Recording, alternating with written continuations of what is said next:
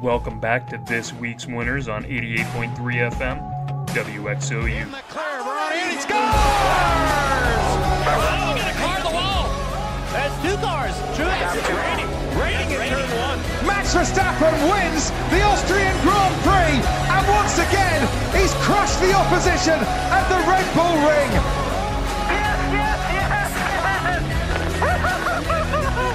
James Harden, a deep shot.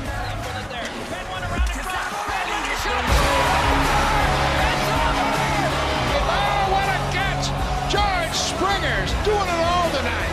William Krausen looking for his second short-handed goal in as many nights, and shot, score! What a goal! Through his own legs! It's over. The Bucks have done it. The long wait has ended after a half century. The Milwaukee Bucks are NBA champions once again. Inside to T.J. Hawkinson. Touchdown, Lions. 5 seconds left in the game. Do you believe in miracles?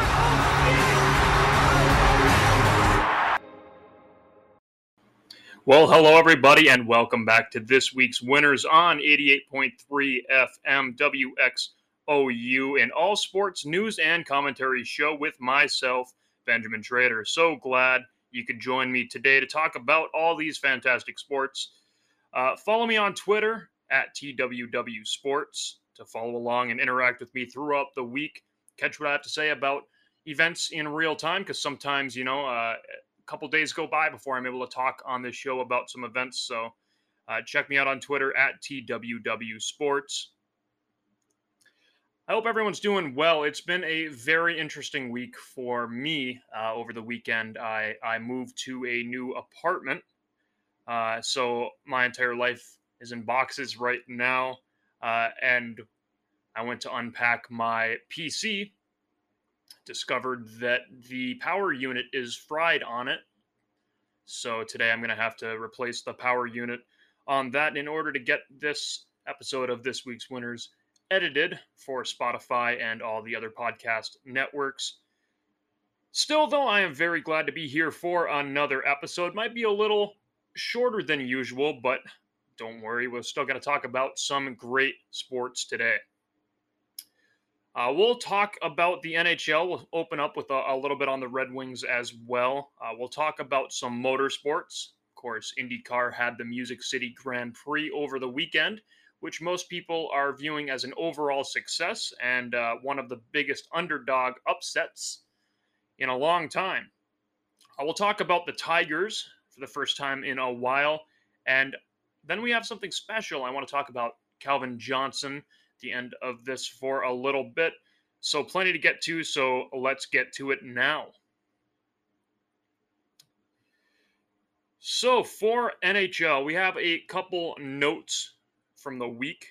Today, Carter Hart signed an extension with Philadelphia, keeping him as their goaltender for 3 years at the pretty low cost of $4 million a season on average.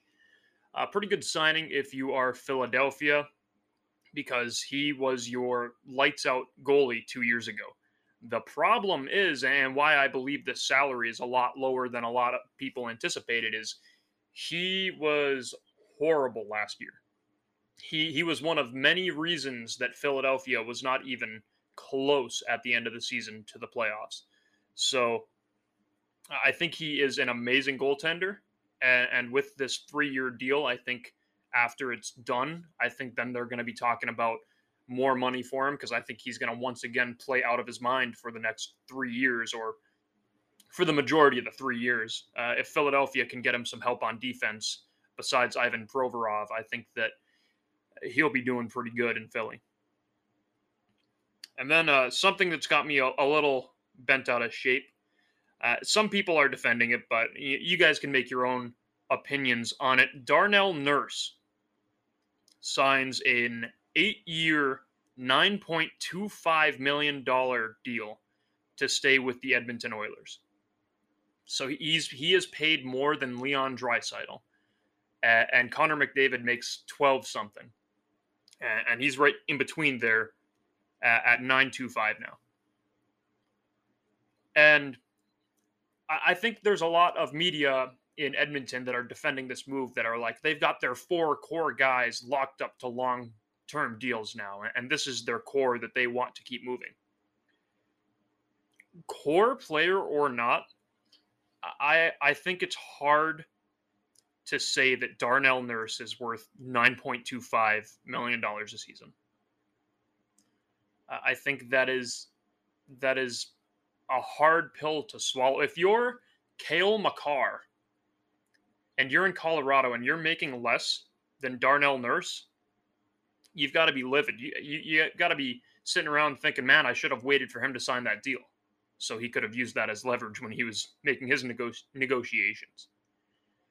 So, and this is a problem too that I talked about last week with Edmonton, that their general manager, Ken Holland, this is exactly what he did in Detroit. This is exactly what he did in Detroit. Is he would give players that, had decent seasons or were pretty loyal to the team, he'd give them a ridiculous term and he'd overpay them. It's why the rebuild couldn't be a retool, where it had to be everything got tore down and rebuilt, is because it was way past repair when we had these deals that were way too long. And now he's in Edmonton and he's doing the same thing. I don't think, the jokes and everything around Connor McDavid requesting a trade eventually, I don't think that's out of question. Like, out of the question. I think he very well could request a trade out of Edmonton if things go as far south as I think they're going to. Because these players, Darnell Nurse, Zach Hyman even has like almost $6 million a season, I believe. And that's a lot. They don't have any cap space right now. And so while they have their 4 core guys that they love so much, right? They don't have anything else. It's not the same league that it was when Ken Holland was able to build these really good teams where, you could get away with having a really good top 6. And then, your bottom 6 is a bunch of AHL regulars. It's not that type of league anymore. Every team has so much parity to each other that you're going to have your big guys, right? And then you're going to have the people who are the middle 6 who are going to forecheck really good. And then there's teams that have great goal scoring in their bottom 6 still. Edmonton doesn't have that. And they haven't really done any changes besides adding Zach Hyman, really. And last year, they had 2 players have 100-point seasons. And they weren't even close to a Stanley Cup because their bottom 6 was an anchor. And it's still going to be that way. They didn't do anything to address that. They just went and locked up Darnell Nurse for $10 million for 8 years. So I don't think anything's going to get better in Edmonton. That's my take on it, though. They can prove me wrong. Hockey's one of those sports where you tend to think you know something and then you get proven wrong. I mean, you can look at the Canadiens. They made it to Stanley Cup Finals and everyone kind of thought they were out of it. So I don't think Edmonton will come anywhere close, but in a couple months, maybe we'll readdress it and talk about how wrong I was or how right I was.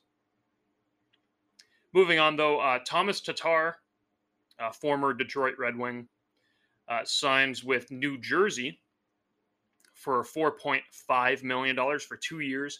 I like this deal, and I don't really like how his time with Montreal ended, because Thomas Tatar is a tremendous player who can score some goals at big times. He's proven throughout his career. And in Vegas, he was a healthy scratch.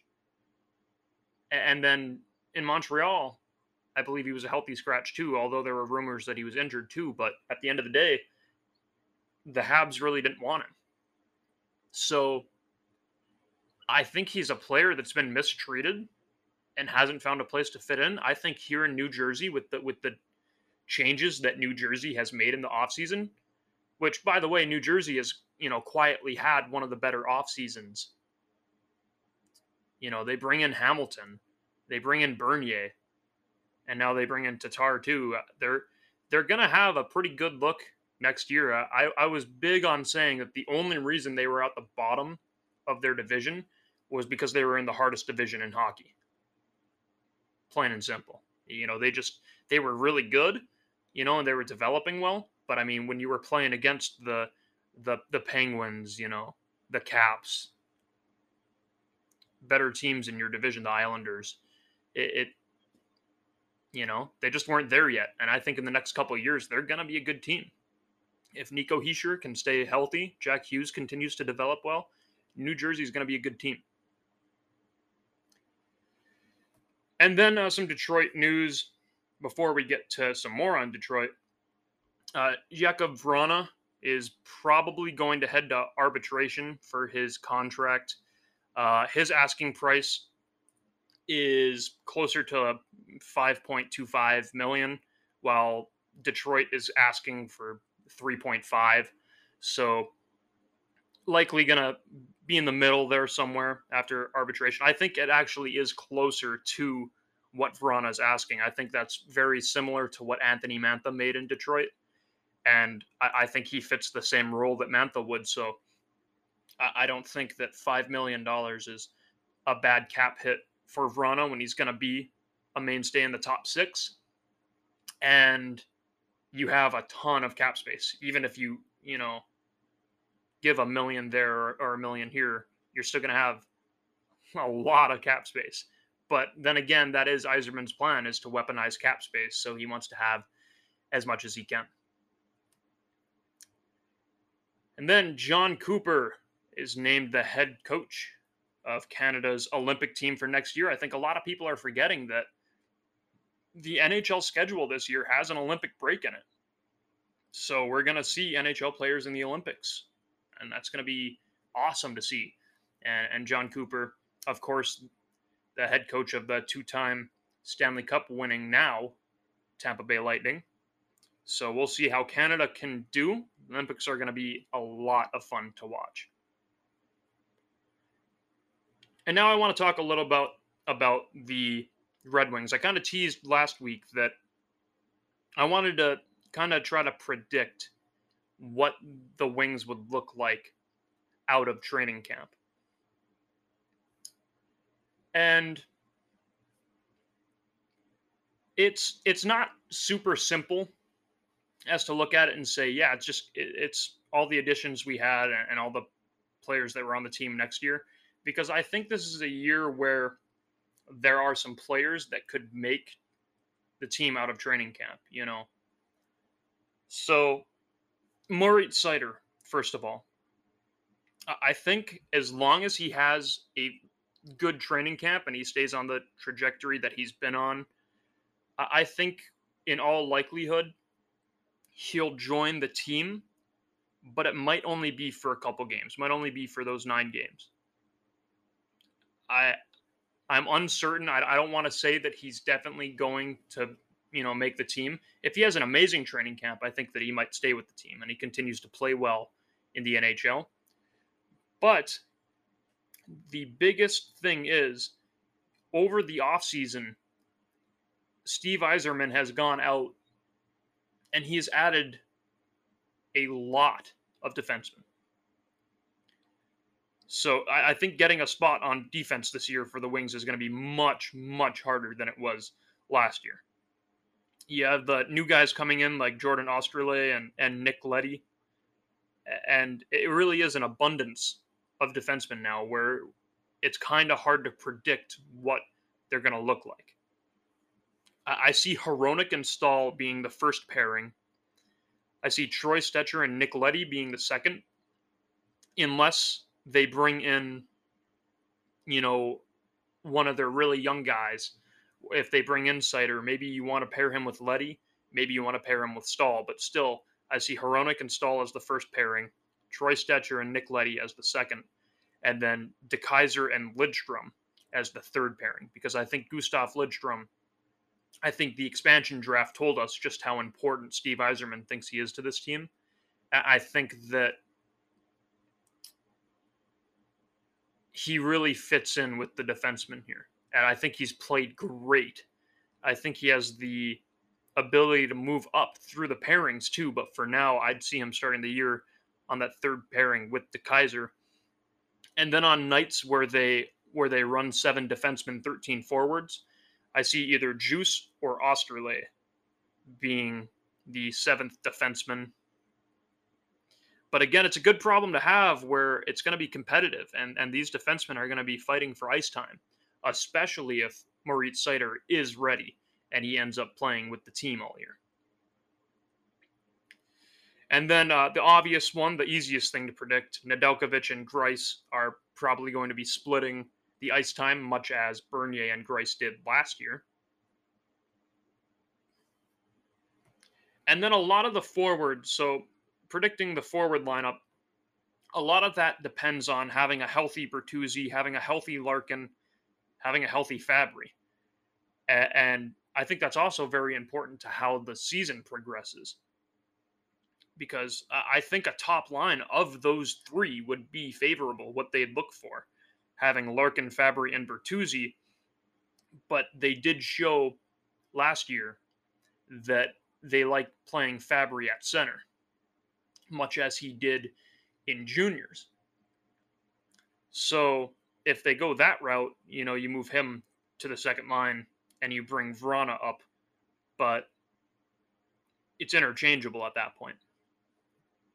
I think Vrana and Zadina are really 2 that you can throw into the top line in either of the spots. I think Larkin, you leave as the first line center. But even then, as the season goes on, I'm sure they'll experiment. They have their new second line center in Pius Suter. And I think they have a very formidable top 6. I think that it's going to do some damage. They're going to be able to find the back of the net more as long as they stay healthy. If people forget that when this team was healthy, like when Fabry wasn't injured, when Larkin wasn't injured, when Bertuzzi wasn't injured, which was for a very short time, they looked very entertaining. They were fun to watch, and they had their chances.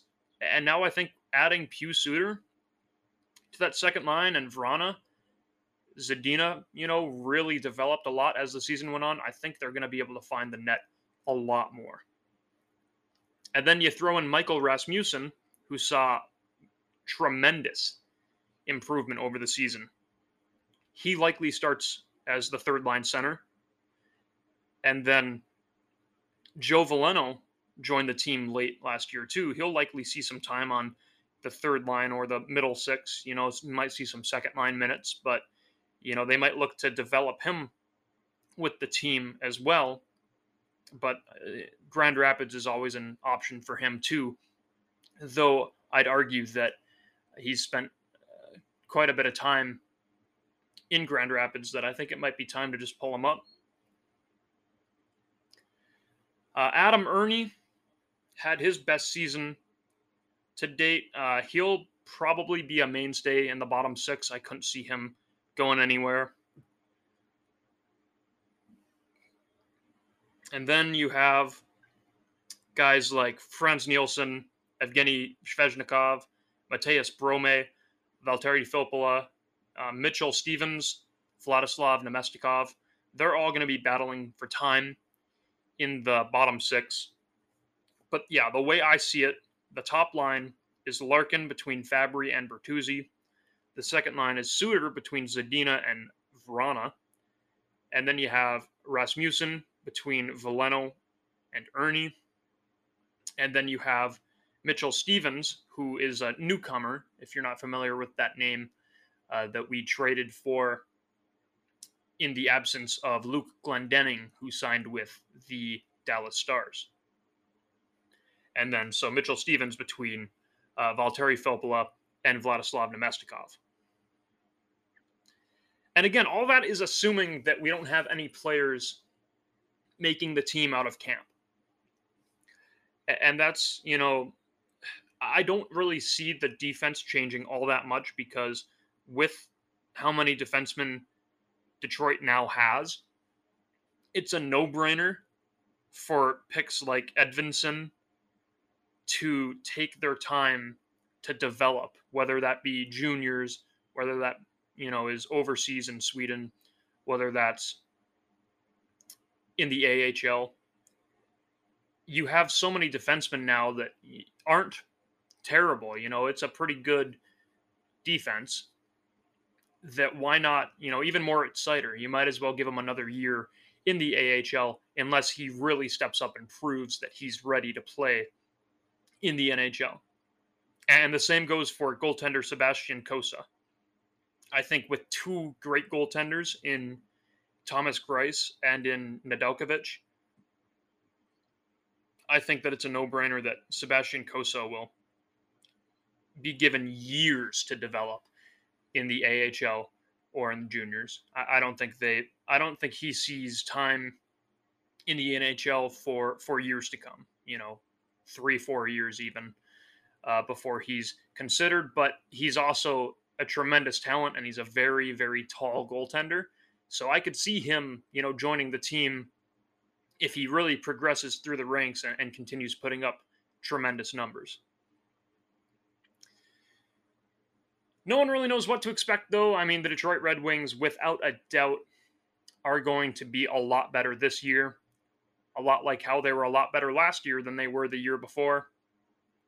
They're a team that this year, definitively, you're going to be able to say you're proud of them and you're proud to be a fan because they're going to play some entertaining hockey. They have, a top six that can compete with any team in the league. And their bottom six has gotten better. Their defense is the only thing questionable, but they're growing their defensemen. They're taking their time. And when Edvinson's ready, and when Moritz Seider's ready, when Gustav Lidstrom develops a little more, we're going to have some amazing defensemen. And that's, eventually we're going to start bringing in free agents, like the big fish in free agency. Eventually, I could see us getting down the road to help scoring depth. But for now, I mean, our top six is good. Our middle six is solid. And if you have a bad year this year, next year is a stacked draft. So, if we have like a year where things start not going the best, then you always can think towards next year where you can get some draft currency.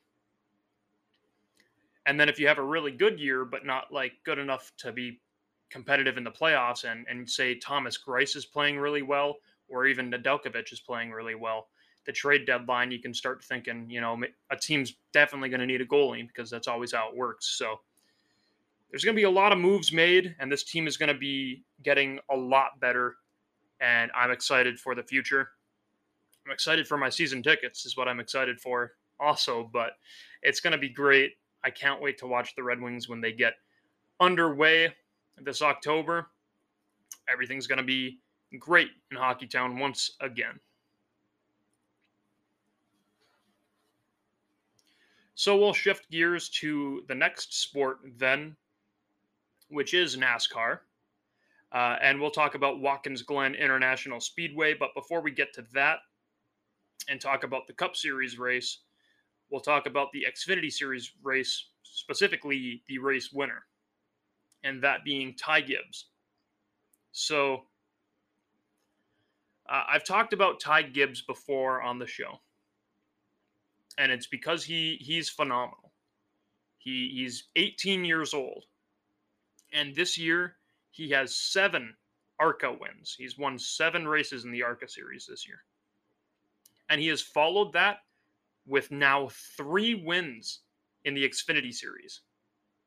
He never raced in trucks, really, He went right to Xfinity Series, and he's proven that, he went to Watkins Glen, a road course, and he beat AJ Allmendinger, who is a career road course racer. It's what he's a road course ringer. And he beat Austin Cindric, who's known for being tremendous at road courses and the defending series champ.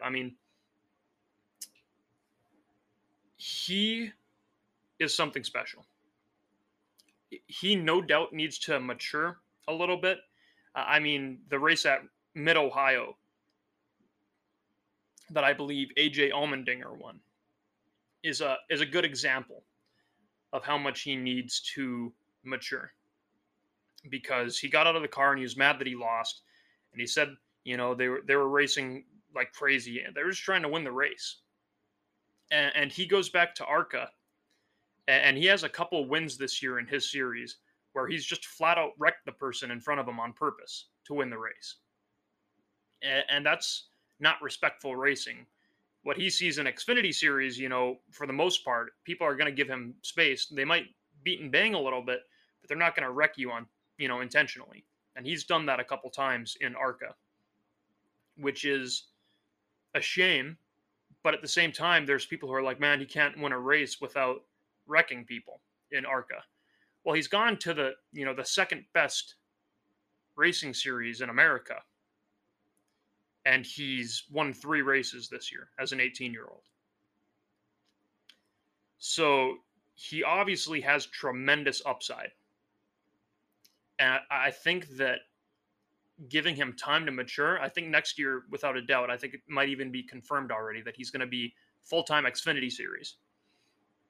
And he's a Toyota driver, so it's in Toyota's best interest to keep this prospect, who's probably the best prospect they've had in a very long time. And they lose a lot of prospects. I mean, you look at, they lost William Byron, who raced for KBM. They've lost a ton. Christopher Bell, they almost lost. They were able to get him into the 20. They've had a hard time getting their young drivers into cup rides because there's not that many, there's only Joe Gibbs Racing and now 2311 Racing that are Toyotas. So obviously he has the Gibbs last name, so it's a no-brainer that eventually he'll probably race for Joe Gibbs Racing. But I mean, I also think he's going to deserve it. It's not purely going to be off his last name, because I think he's going to go to the Xfinity Series next year, and I think he's going to win it. I think he's going to win the Xfinity Series easily next year. Because you look at who's going to be fighting for the championship, and you might have AJ Allmendinger still there, right? But Colleague Racing is going to be committing a lot of time and resources to Cup Series racing next year. And you look at Cindric, who's going to be going Cup Series racing next year. You don't have to worry about him, who's arguably the best in the series. You're still going to have Allgaier and maybe Gregson if he stays at Junior Motorsports. But you're going to be the favorite. I think Ty Gibbs, without a doubt, as he gets older especially, is going to develop into this all-around driver who's going to be a juggernaut. Because he just proved that he can win on a road course. He won earlier on the Daytona road course, the beginning of the year. So he's been great. I see him, in all likelihood, fighting for wins in the Cup Series. I think he's very comparable to Chase Elliott. And I think that they definitely have different personalities.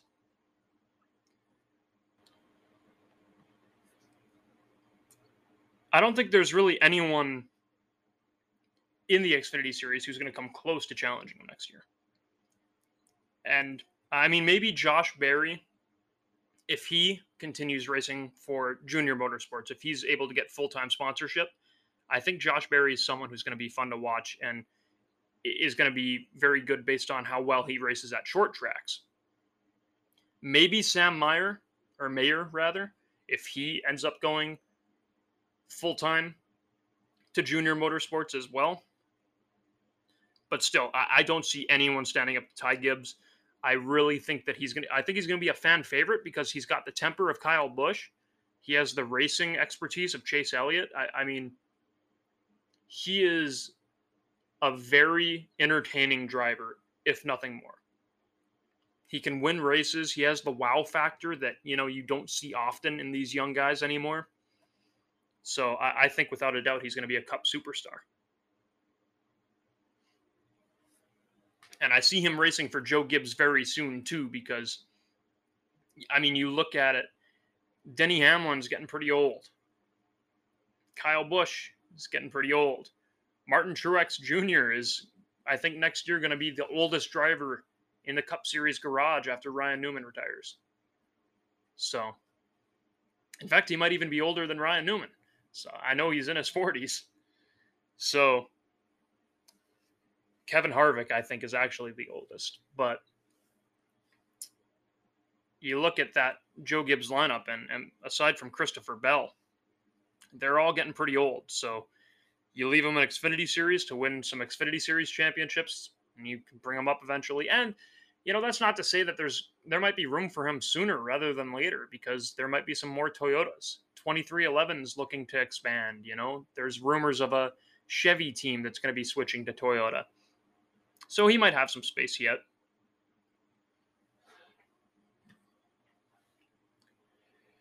So with that, then, we'll get into the Cup Series race. And the top 10 was as followed. Kyle Larson once again wins. He does that quite often, especially this year. Followed by Chase Elliott, who made a valiant charge at the end. Martin Truex Jr., who led quite a bit of laps yesterday as well.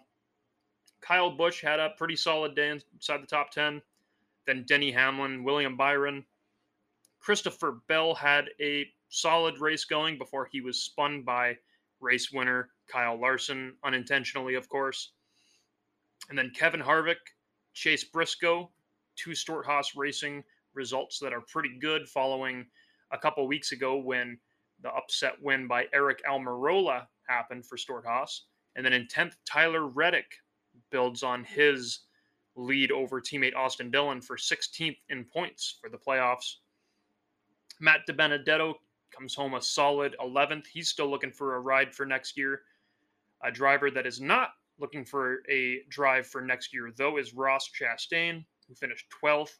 And over the past week, on National Watermelon Day, no less, he was named the new driver of the number 1 car for Trackhouse Racing. I guess not really the new driver, because technically Trackhouse bought his team, and it came down to either Chastain or Kurt Busch.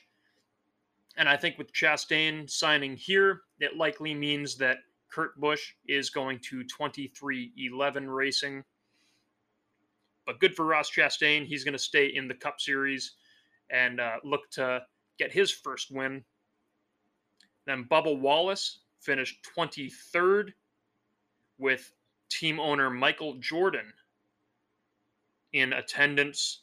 That's of note. Michael Jordan, a lot of people thought that, it was just, for the name purpose, that he was going to buy into the team, but he wasn't really going to have much to do with the team, and he'd never be around. I mean, Michael Jordan went to the Pocono race a couple weeks ago, too.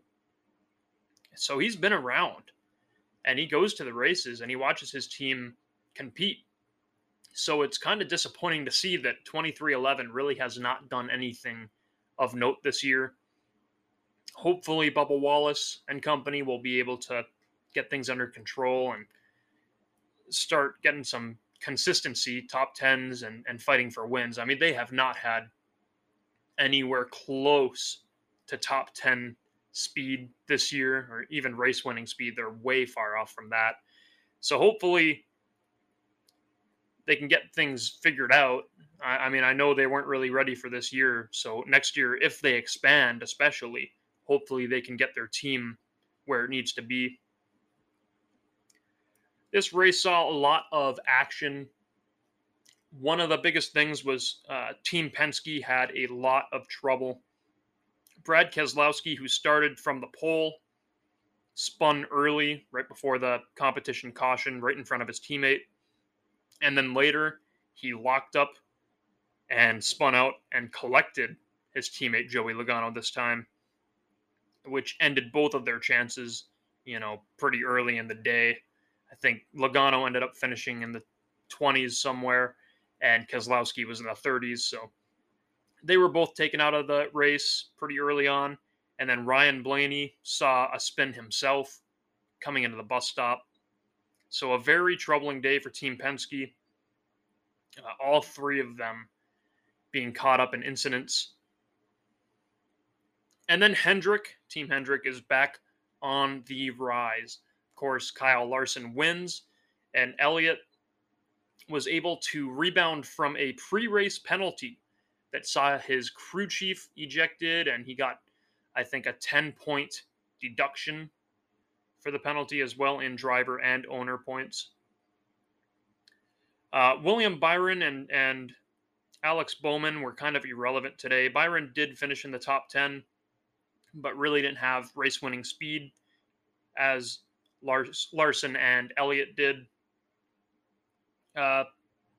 Really, Team Hendrick didn't have things figured out from late June until now, even despite Chase Elliott winning on the 4th of July at Road America. I think that they really didn't have the speed because most people believe that NASCAR was policing them pretty hard because there were rumors going around that they were finding more horsepower. They were doing something that was able to sneak past inspection and getting, cheating essentially. And after you're accused from that, and NASCAR says, all right, we're going to start watching you because of how dominant you've been, which is, usual for NASCAR. If a team is really dominating, you'll see NASCAR start paying a little more attention, taking a close eye on them. And I think that led to some struggling because Hendrick wasn't really able to get away with what they were getting away with. But I also think that a lot of people forget that Hendrick often has, pretty bad summer months. You can recall a couple times throughout history where June through August, they just weren't very good. They start the season well, or they end the season well, or they start and end the season well. Usually not both or all three. And I think with the dominance that they showed early in the season, I think that it's still not out of the question that, two of their cars, three, maybe even all four of them can go very deep into the playoffs. I don't see all four of them into the Final Four because that would be ridiculous and crazy. I mean, it would be good for them and it'd be a historical moment, but I don't see that happening just because so many things can happen. But with 3 races before the regular season ends, and with the Indy road course next week, Michigan, and then Daytona to end the regular season, those are all 3 tracks that Hendrick excels at. I see Larson winning at Michigan. I mean, he won at Michigan with Chip Ganassi. So I could definitely see them winning at Michigan. I could see them, they just won at a road course this week, so I could see them winning at the Indy road course even. And then Daytona's a very team-oriented track that I could see all 4 of them doing well in if they can escape the big one. So we'll see if their drivers can make some noise in the playoffs. But as for the race at Watkins Glen International, the Go Bowling at the Glen, it was a very clean road course race. A lot of people like when there's the chaos and the wrecks and everything, and I don't mind that. But at the same time, it's good every once in a while to see a good, solid race where they stay out of each other. They don't make a fool of themselves. I think that it was a very, very solid road course race. Aside from, the Penske incidents and then Larson spinning Bell, it was very clean. Which led to some mixed strategies that led to very interesting final laps. I was watching Chase Elliott rail in Larson, and sometimes he'd gain 0.8 of a second, and then he'd gain half a second, and then he'd gain a full second a lap. And he was closing hard, but he just ran out of time. If he had one more lap, even 1 or 2 more laps, Larson was catching traffic. It was slowing him down enough that I think Chase really would have had a chance, and I think that this would have made the race ending a little better, but overall, good to have NASCAR back after a 2-week break, and good to have Watkins Glen back after a 2-year break. So overall, a solid 7 out of 10 for me. It would have been better, like I said, if it wasn't so cut and dry at the end. And if we would have gotten to see a little bit of a battle between Larson and Elliott, I think it would have been pretty cool. But all in all, a very solid race. I'm not disappointed at all. Watkins Glen is always a very good road course to watch. And then next week, of course, we have the Indy road course, which I'm sure will be awesome as well. And then IndyCar. So, I don't have a ton to note on this, but IndyCar is clearly trying to break into new markets. It's trying to regain the popularity that it once had. And the winner of the Music City Grand Prix was Marcus Ericsson. And on lap 4 of this race, Marcus Ericsson slammed into the back of a car and flew through the air. I'm not kidding when I say that he almost did a backflip. And that car landed back on all 4 wheels and won the race. They had nose damage. They ripped the nose off the car. They pit. They put a new wing on it, raced their way to the front, battled for the race win against Scott Dixon, and then won the race. It was one of the... You could have never predicted that after lap 4. I mean, I saw the replay of him flying through the air. I'm like, yeah, that car's out. And then later on, I saw that it won the race. And I was like, you've got to be kidding me. So, absolutely special for Marcus Ericsson, who I don't think won a race in 8 years before this year. He won one other time earlier in the year, and now here he is again after that, which is one of the most improbable wins in sports history after flying through the air. I mean, you look at any other sport, I mean, NASCAR, if your car leaves the ground and comes back, you're not repairing that. In Formula One, if you breathe on a car wrong, you have to retire it. So the fact that it got airborne, it landed, and was able to win the race is baffling to me, and is something just so special. I don't think anyone would have ever guessed that. And then, you know, I think it was kind of in part that a lot of the competitive drivers crashed out of this race. Will Power wrecked a couple of his teammates during this race. He was just being a little too aggressive. Alex Rossi and Pato O'Ward had a dust up. Colton Herta crashed out. He was favored to win this race. Scott Dixon finished second after the battle. James Hinchcliffe, the Canadian, comes home third for a podium. Great to see Hinch in the top 3. It was a very, very unpredictable race. I see a lot of IndyCar fans and motorsport fans in general comparing this Nashville street circuit to Baku in Formula One. And I can see it.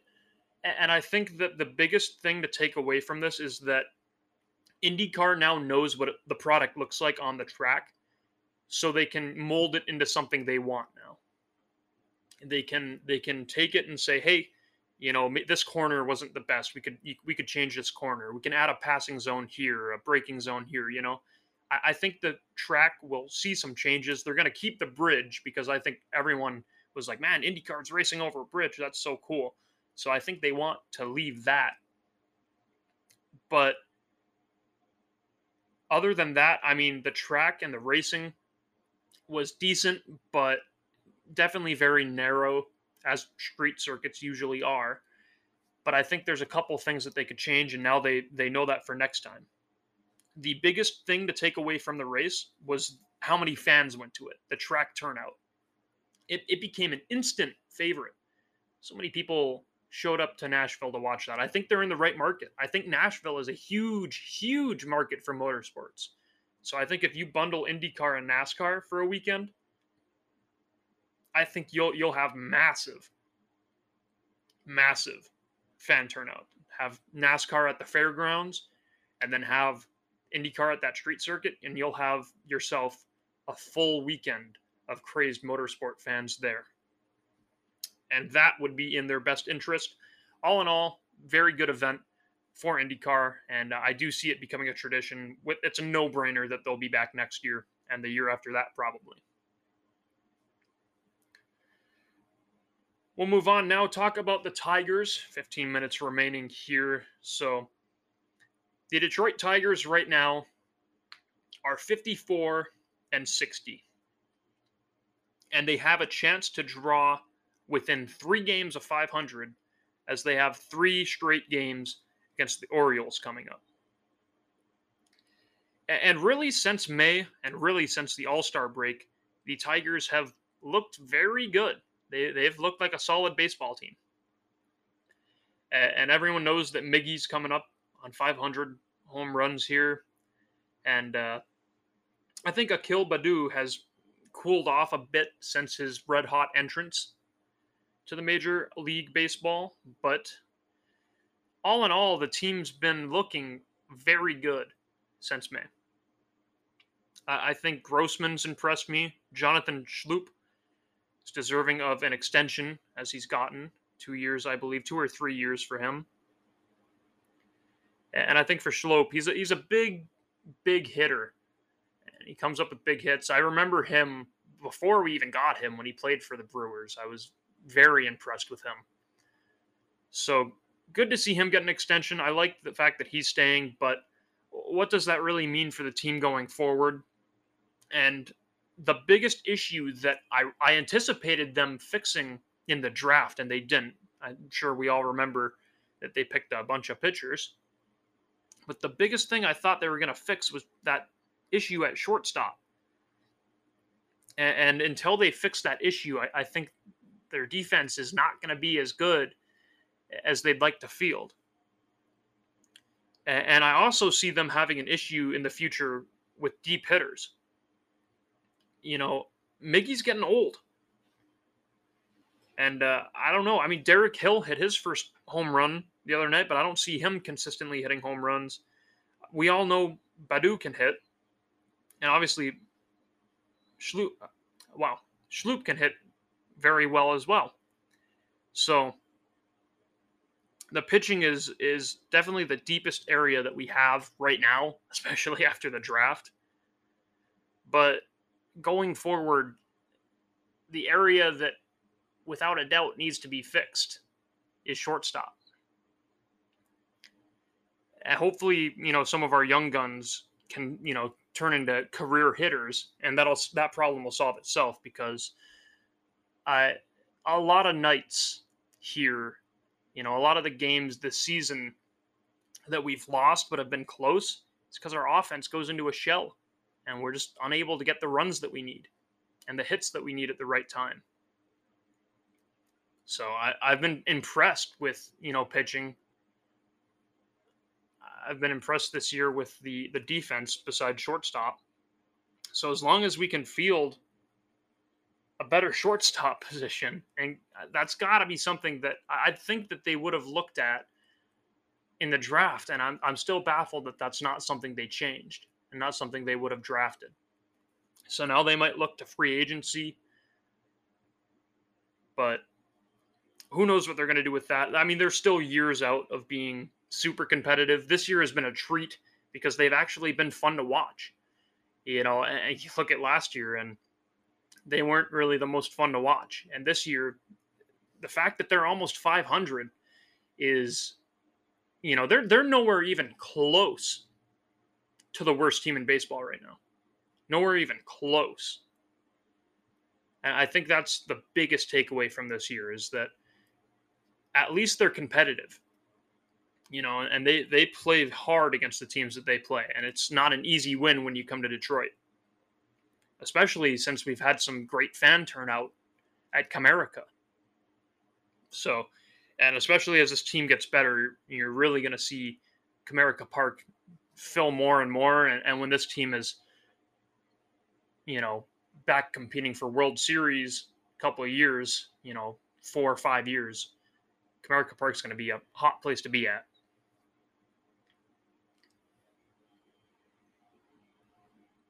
And then finally today, the last thing I want to touch on, Calvin Johnson was inducted into the NFL Hall of Fame, and it's very deserving. And I'm super happy that he was. And being a fan of the Detroit Lions, I was very disappointed when he retired. But even at a young age, I think I kind of understood why. And Calvin Johnson, that's the only Lions jersey I've ever owned. And I thought watching him was special. And I knew he was a special player, as I think everyone knew he was a special player from 2007 when he was drafted. And losing sucks. I mean, it drains a lot out of you, especially when you lose quite as much as the Detroit Lions have, as much as their franchise has. He was part of the 0-16 team, and he never won a playoff game. You know, he was never able to take his talents to the biggest stage. And that's got to be disappointing. And now that he's a Hall of Famer, it really puts into perspective that he had a Hall of Fame career during one of the worst times a franchise could have in any sport. The Detroit Lions were abysmal from the time that he was drafted, really until the time that he retired. And there were some unfair things here and there. I remember one play, he caught a ball in the back of the end zone, and they deemed that he let it go too soon, so it wasn't really a catch. You know, and the Detroit curse and all that. But he had a Hall of Fame career on one of the worst teams in NFL history. He really never got what he deserved. In 135 games that he amassed during his career, he had 731 receptions for 11,619 yards, 83 touchdowns. In 2012, he had almost 2,000 receiving yards. Whenever the ball got to him, he would catch it. And even Matt Stafford, I mean, he'd throw it way over his head, knowing that he'd be able to catch it because he could just get up way above other players. He was a very special player, and when he was paired with Matt Stafford, I mean, I feel like we were watching magic. Even though the team, more often than not, had a losing season and didn't win anything, right? Watching Matt Stafford throw to Calvin Johnson, you know, a late game Hail Mary or something, and watching those two play together and watching Calvin Johnson especially make the catches that he could make, you know, it's no wonder that he's in the Hall of Fame, but it really makes you wonder what could have been, like what he could have won on another team if he was drafted on another team. You know, even if he plays for Green Bay, if he plays for any other team, if he has the same receiving yards that he has, if he has the same amount of touchdowns, if he's the same player, like how much another team could have gotten from that. Super Bowls, even. It's a shame. I mean, he played his heart out through 0-16. He played his heart out everywhere in between, and it's heartbreaking to hear, you know, what he had to say, even, you know, when he said that he really didn't even like playing football anymore. Losing drains a lot out of you. It really does. It can make, you know, what you love not feel appealing anymore, and it's a shame. But he is every bit deserving of being in the Hall of Fame. And I'm proud that he was a Lion, even though, you know, he said last night, you know, how much he appreciated the fans showing up, even though they were losing. So he was a special guy, special player. So very deserving being inducted into the NFL Hall of Fame. Anyway, though, for next week's winners, NASCAR visits the Indianapolis Motor Speedway road course. The NFL preseason is underway this Thursday, I believe. Football's back, and we'll have it every single week until the Super Bowl. I know everyone's excited. I'm excited. So we'll be talking a lot about football once again, and we'll talk about plenty more next week, I'm sure. But that's going to be it for this week. Thank you so much for listening. If you're listening on Spotify, Apple Podcasts, or wherever you're tuned in from, thank you so much. A reminder to follow me on Twitter to keep up with me during the week. That's at TWW Sports. Until next week, everybody, I will talk to you later. You've been listening to this week's winners on 88.3 FM WXOU.